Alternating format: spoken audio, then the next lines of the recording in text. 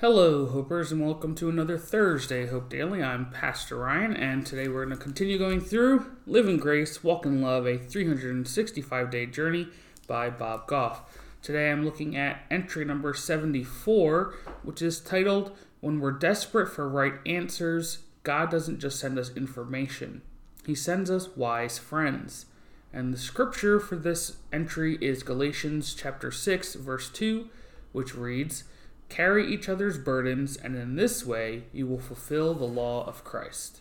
This is, like many of Bob Goff's entries in this book, an important message for Christians to internalize so that they can live it out, so we can live it out in our lives with authenticity and in an automatic fashion without having to think about it, right? When we're desperate for right answers, we need to know that God doesn't just send us information. He, more often than not, sends us wise friends. Have you ever had a question that you were desperate for an answer and you prayed to God and you were praying, God, please open my eyes. Please send the Holy Spirit, have the Holy Spirit inside me, reveal this answer, give me discernment, give me the correct judgment so that I know what the right thing is.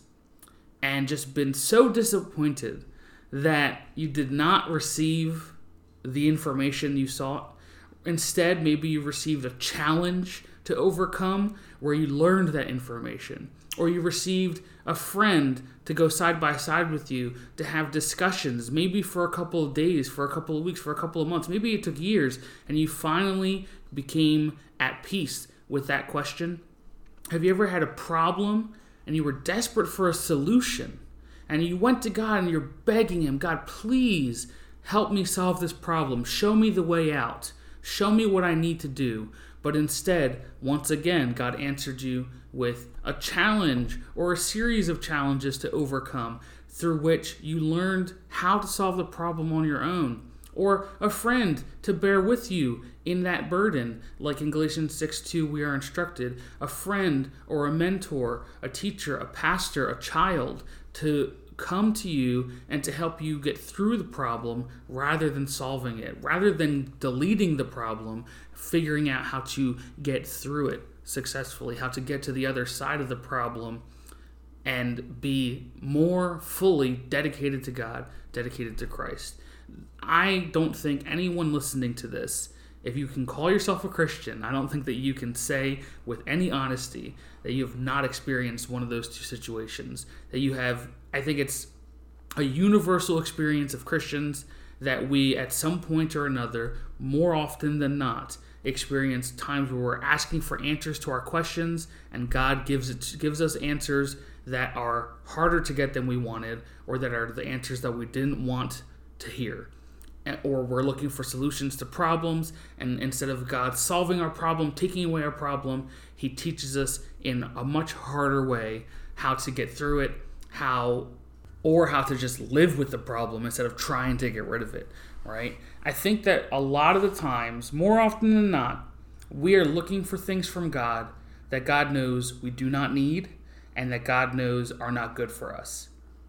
And I think that we all know that, it kind of deep down, and it's a very uncomfortable reality, but it's a beautiful thing that God sends us people and relationship to help us bear with that struggle, that inevitable struggle of wanting things that we do not need and that are bad for us, wanting quick and easy escapes, wanting shortcuts. We don't want to go through the growing pains that come with becoming more closely like Christ.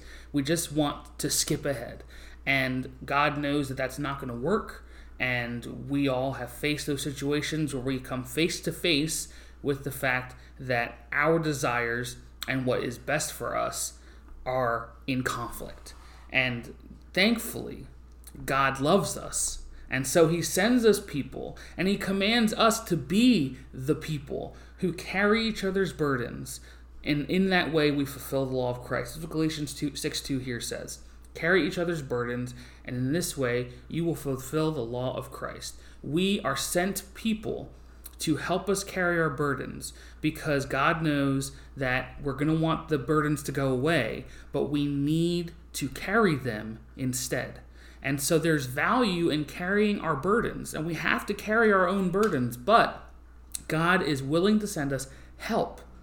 And that is a beautiful and amazing show of love. And we, in turn, as we are trying to figure out how to live in grace and walk in love, we need to make sure that we are doing that for other people, that we're helping other people carry their burdens. Not that we're carrying their burdens for them, not that we're taking their burdens away, but that we're carrying their burdens with them, walking with them, helping, talking to them, giving them someone to listen to them. We are being a support system, because that is a support system that God has designed for the Christian life. And Bob Goff writes some things here that I think are really important to hear, so I'm going to read them. He writes, "When we're looking for answers, sometimes God sends us wise friends. When he doesn't tell us which way to go, he'll bring people to go with us instead. It's important to know what to look for when we feel like we're falling apart, because God doesn't often send what we think we need. He sends us what he knows we need." And I think of a couple of examples from Scripture that show this clear as day. One example, I think, is Jesus. Probably the biggest, most obvious example. Jesus came, and what the Jewish people thought that they needed was a warrior king. A warrior king who would come and overthrow the Roman Empire and destroy the Roman Empire, free the Israelites, and bring in the kingdom of God to earth. And Jesus came, and instead, Jesus loved sinners. He ate with outcasts. He spent time teaching things that seemed to clash with the law the Pharisees thought they understood so well. And then he sacrificed himself. All right? This was not what the Jewish people wanted in their Messiah. They did not think that was what they needed. What they thought they needed was a warrior king, but instead what they got was a servant king, a king who loved other people by washing their feet and dying for them, suffering for them. All right, and this is the image that we have in Jesus. This is the beautiful example that Jesus offers us. He shows us how far our expectations and our desires are from the truth and reality of God. So, with that in mind, my prayer for you and my prayer for me this week is that we will learn to keep an eye out for the unexpected, that we will learn to go to God with an open mind and be ready and willing to accept whatever answers and solutions he offers us, rather than coming with presuppositions about what we think the correct answers and solutions would be.